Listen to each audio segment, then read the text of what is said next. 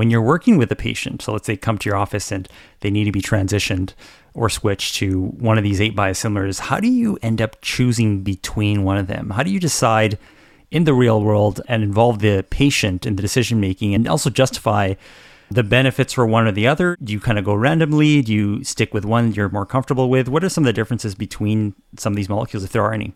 Well, that really is a very good question. And I'm going to give you a slightly facetious answer to start with. That applies not just to the biosimilars, but to, for in rheumatology, the whole range of drugs. In other words, when we have a rheumatoid patient, how do we decide what type of anti-TNF agent? Do we use Orencia? Do we use rituximab? And Andy Thompson, who's a rheumatologist in London, Ontario, had as an April Fool joke one of these kids' games where you a little bit of paper you open and close, you love me, you don't love me, and this sort of thing, with the various drug names in it. And he said, that's how you decide. And it really is very difficult because the head-to-head trials have shown them to be similar. And of course, with the biosimilars, they are by definition similar. So one goes on, I think, on a number of features, including the patient support groups. But I'm going to ask Dr. Rao to comment. Yeah, I agree with you. I mean, theoretically, you would think all you need is an 8-sided dice, right? And you throw it. But you're right, there's factors. Maybe we'll go back and forth, Dr. Russell and I, and tell you some of those factors, because I do think there are differences, patient factors, and then there's also going to be prescriber factors. Maybe I'll start off with some of the prescriber factors include knowledge of the product, knowledge of the company, knowledge of even sometimes it comes down to the representatives of the company, how much they've supported our field, how much they've supported the patients, right? And Dr. Russell will talk a little bit more about the patient experience, but I think that's very important. There's also the, I guess, eight different products, 8 different companies. Also, what kind of experience has the company had with biologics? Do they have other biologics in their repertoire? Have they done the adequate research to demonstrate that, yes, they've shown by government laws that it's similar, but is that enough? In most cases, it is to get it available in the country, but maybe it's not enough for the prescriber. You know, they want to see a little bit more data. My name is Jaggi Rao. My name is Tony Russell, a rheumatologist, and you're listening to the Skin and Joints podcast. So today we're going to talk about the biosimilar conversation. Before we get into the conversation with Dr. Rao and Dr. Russell, we have a new voice on the podcast all the way from the east coast of the country, and I'm talking about Toronto, Ontario. I want to introduce Anastasia Munteanu, who's a resident at the University of Toronto.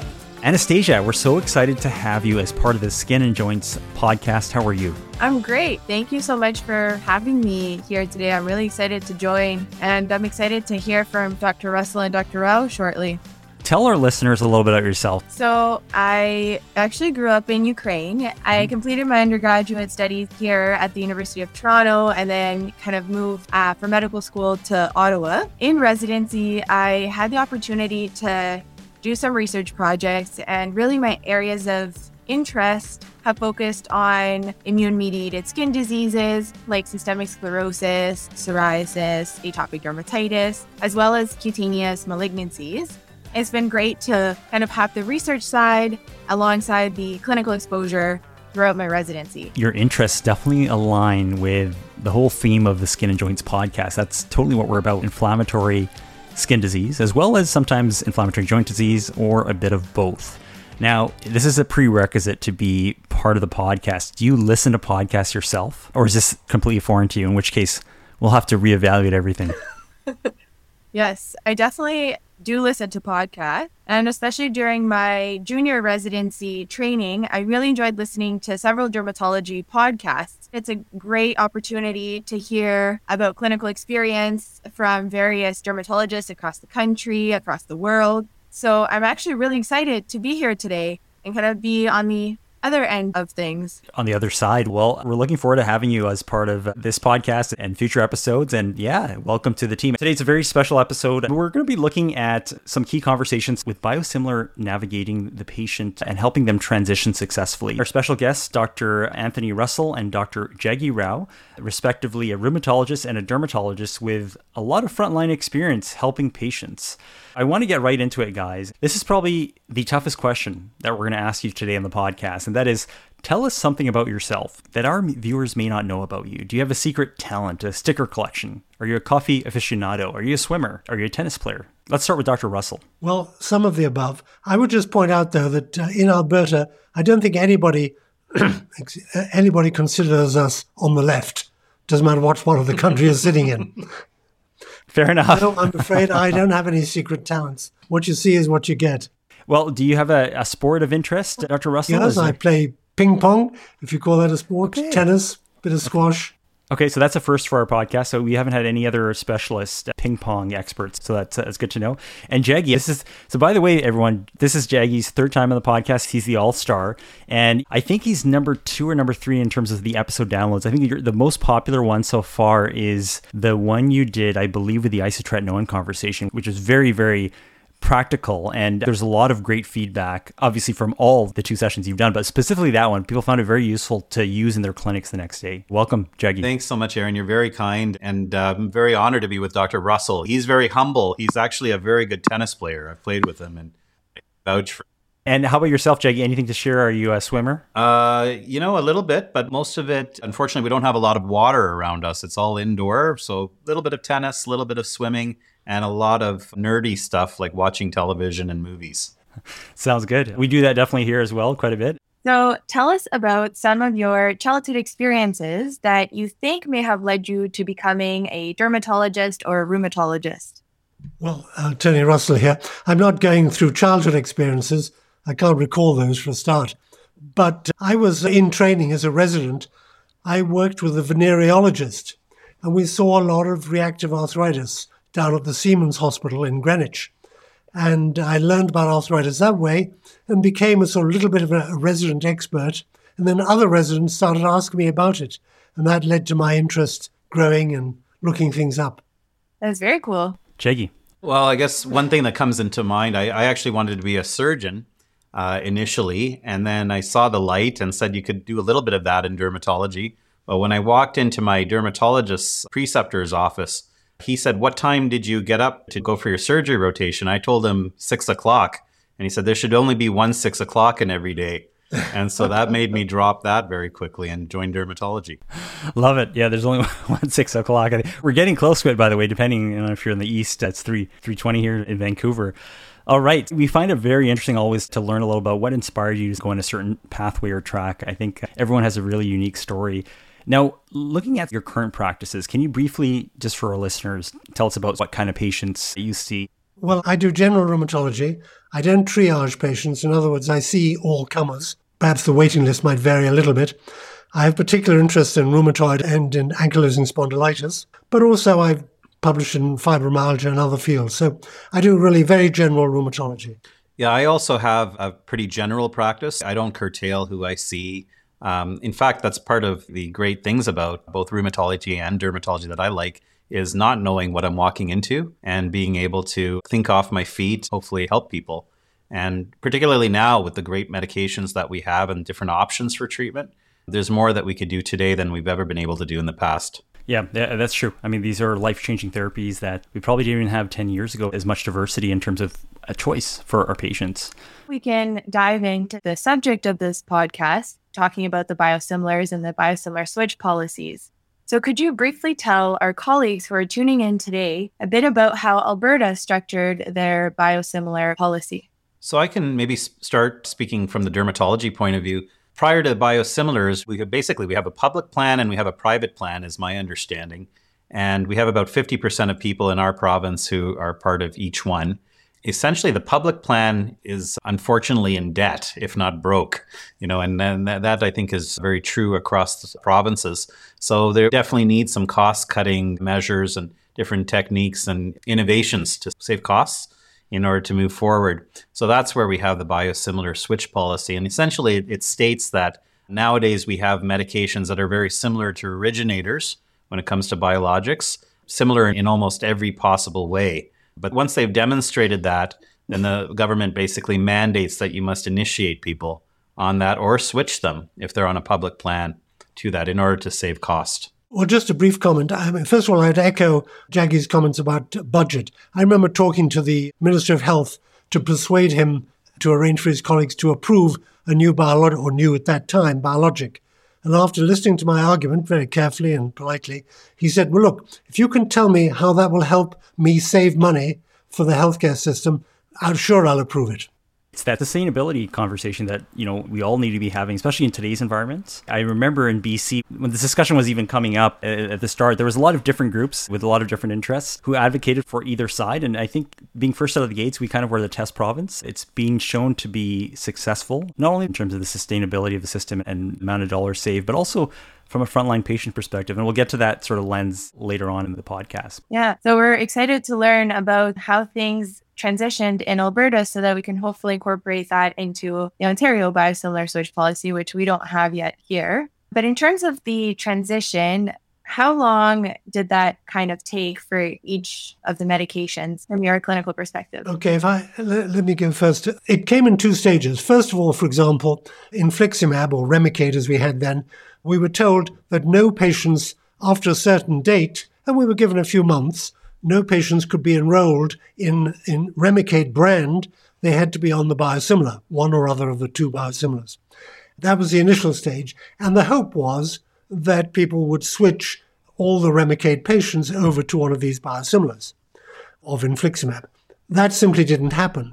So following that, after a while, and after BC had already done this, we were told that all patients taking infliximab, Remicade, as it was, would have to switch to a biosimilar by a certain time frame. And we were given initially a very short time frame, but we talked to our BC colleagues who said they had been given 6 months in order to discuss it properly with patients. We then pointed out to the government officials that if we were not given time to discuss it with patients and emphasize that it was a safe transition from our perspective, then that would cause problems. And so the gap was extended. And then future changes, the same thing happened to etanercept. We were given initially no new patients could be enrolled.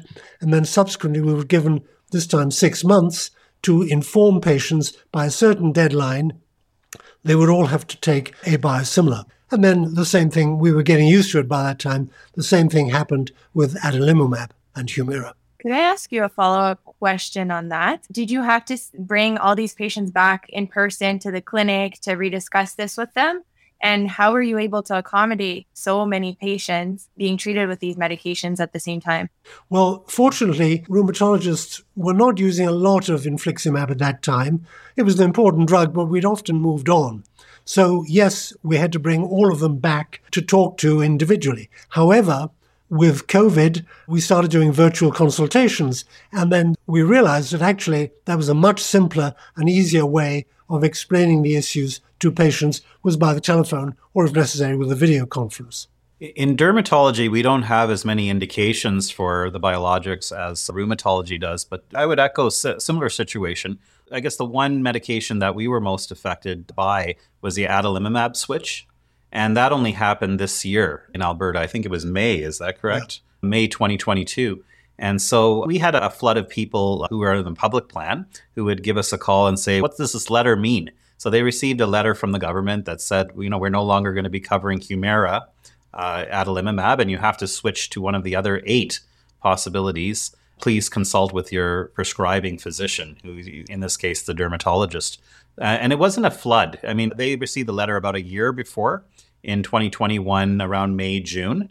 So they had a lot of time to prepare. And, in most cases in dermatology, we would only use it for either psoriasis or another condition called HS, hidradenitis suppurativa. So personally, I had maybe about 50 people, maybe a little bit more, who required a switch, because even for psoriasis, there were other medications that we moved on to. Adalimumab is great, but there were other ones. So mostly it was hidradenitis suppurativa for derm. That's a very interesting point. Let's focus, let's say, on adalimumab in that case. And you mentioned, Dr. Rao, that there's currently 8 biosimilars available for this one innovator, which gets, I think, people curious and very interested. I'm sure all our listeners are intently waiting for us to ask this question is, knowing that there's 8, when you're working with a patient, so let's say come to your office and they need to be transitioned or switched to one of these 8 biosimilars, how do you end up choosing between one of them? How do you decide in the real world and involve the patient in the decision making and also justify the benefits for one or the other? Do you kind of go randomly? Do you stick with one you're more comfortable with? What are some of the differences between some of these molecules, if there are any? Well, that really is a very good question. And I'm going to give you a slightly facetious answer to start with. That applies not just to the biosimilars, but to, for in rheumatology, the whole range of drugs. In other words, when we have a rheumatoid patient, how do we decide what type of anti-TNF agent? Do we use Orencia? Do we use rituximab? And Andy Thompson, who's a rheumatologist in London, Ontario, had, as an April Fool joke, one of these kids' games where a little bit of paper, you open and close, you love me, you don't love me, and this sort of thing, with the various drug names in it.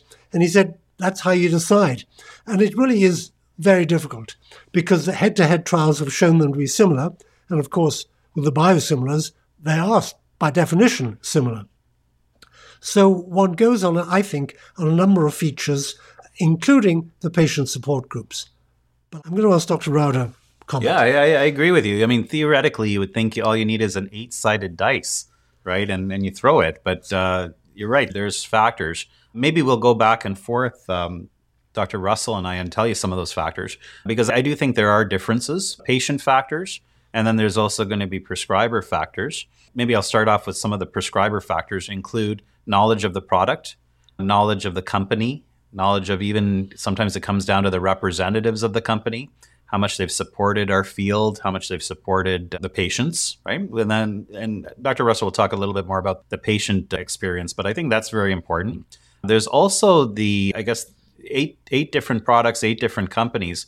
Also, what kind of experience has the company had with biologics? Do they have other biologics in their repertoire? Have they done the adequate research to demonstrate that, yes, they've shown by government laws that it's similar, but is that enough? In most cases, it is to get it available in the country, but maybe it's not enough for the prescriber. You know, they want to see a little bit more data. Also, what other advantages do they give to the patient, including pain-free, their actual delivery mechanism?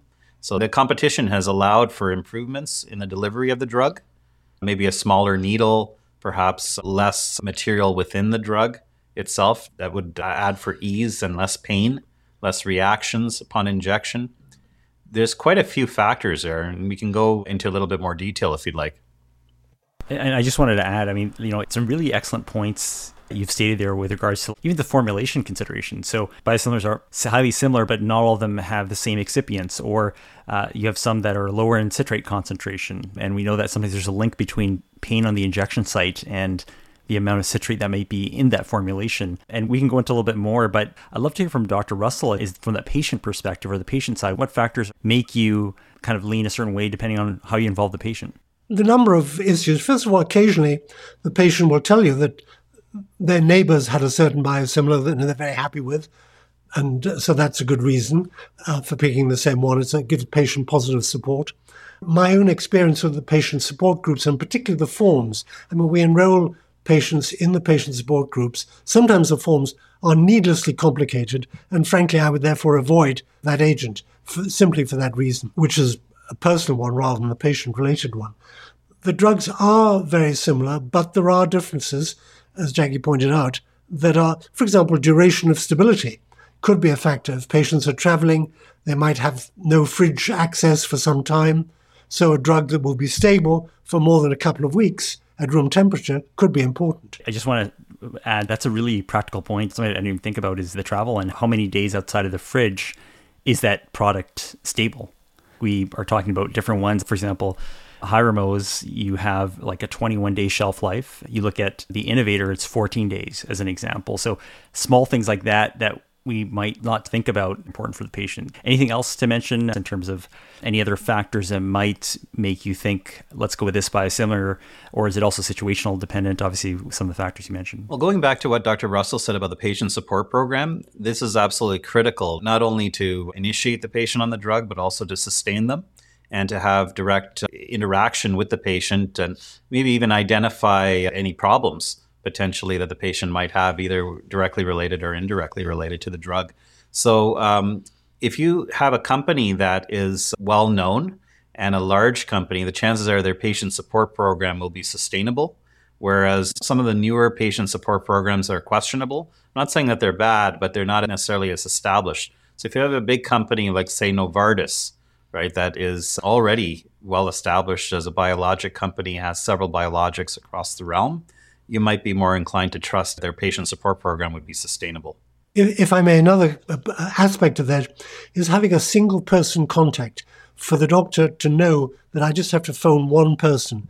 Because some of the patient support groups, you have a switchboard and you have to press different buttons to get wherever you want to go. Whereas for some of them, I can simply dial a number or send an email and I know I'll get an immediate response from the relevant individual who's been a patient support person for many years often.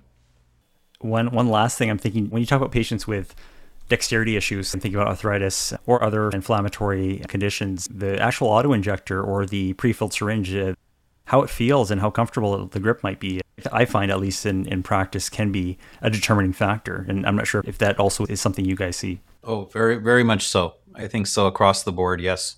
Okay. So I'm just wondering, how do you think this will impact the provincial government in terms of the cost savings as a result of the switch? Oh, I can start and tell you that it's huge. So I didn't realize this, and it's not just $1 or $2 or even $1,000 or $10,000 or $100,000 or even $1 million.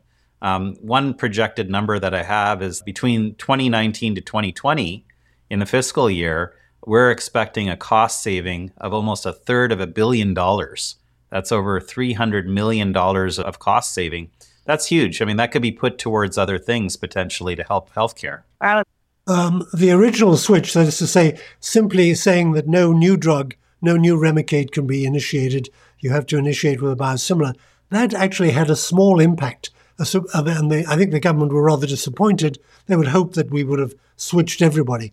That's why they brought in the mandated switch, which has indeed made a big difference. I remember articles initially, some interesting viewpoints. It was definitely a hot button issue back in the day, I guess a few years now, when things were starting to move forward. So very relevant. But in the hundreds of millions is what we're talking about from a sustainability. Yeah, I can tell you a little situation. So when they first talked to some of the key dermatologists in Alberta about the biosimilar policy, some people were up in arms. They were saying, there's no way, we don't want to switch from Humira because we know it well. And granted, the company that made Humira, AbbVie, they took all this work to do the research, and there is that. But the moment they mentioned that it's going to save $250+ million a year over the next couple of years at least, everybody became silent. It was a deal breaker, a no-brainer to do the switch, because that saves a lot. There's no argument. No argument at all. The numbers kind of speak for themselves, and certainly from a public perspective. I think what Jackie said is obviously critical, but it's also very important to remember that you don't approach the patient by saying, we're saving the government money, we're going to give you a cheaper drug. That is not the right approach. 100%. And we'll get to that too, is these discussions with the patient on the front line so important, because I think our colleagues are not trained on how to use behavioral science to mitigate the nocebo effect, or behavioral psychology, seeking to understand where they're coming from too. And I find a lot of patients are just anxious from watching a media story or how it's being described even by a public health official, for example, in the media. So we'll get to that. Now, just a quick question. This is kind of an opportunity because we have both of you on the podcast, is maybe you guys touched on this. Would you say the dermatology community or the rheumatology community is generally more comfortable with biosimilar usage? Does one have more experience than the other? Sorry to keep you guys hanging. Don't you love a cliffhanger? Please join us for part 2 of our conversation next week, where Dr. Russell and Dr. Rao share their biosimilar secrets. Also, Aaron, you forgot to mention, as a reminder, we kinda have to say this, the opinions expressed on the Skin and Joints podcast are for educational purposes only, and do not constitute nor replace professional medical advice, diagnosis, or treatment. Please consult with your healthcare provider if you have any concerns or questions about your health. Thank you to Sandoz for supporting today's episode with a medical educational grant. By the way, we know that you love the episode title, The Biosimilar Transition Train. Let's hop on it. Chat soon.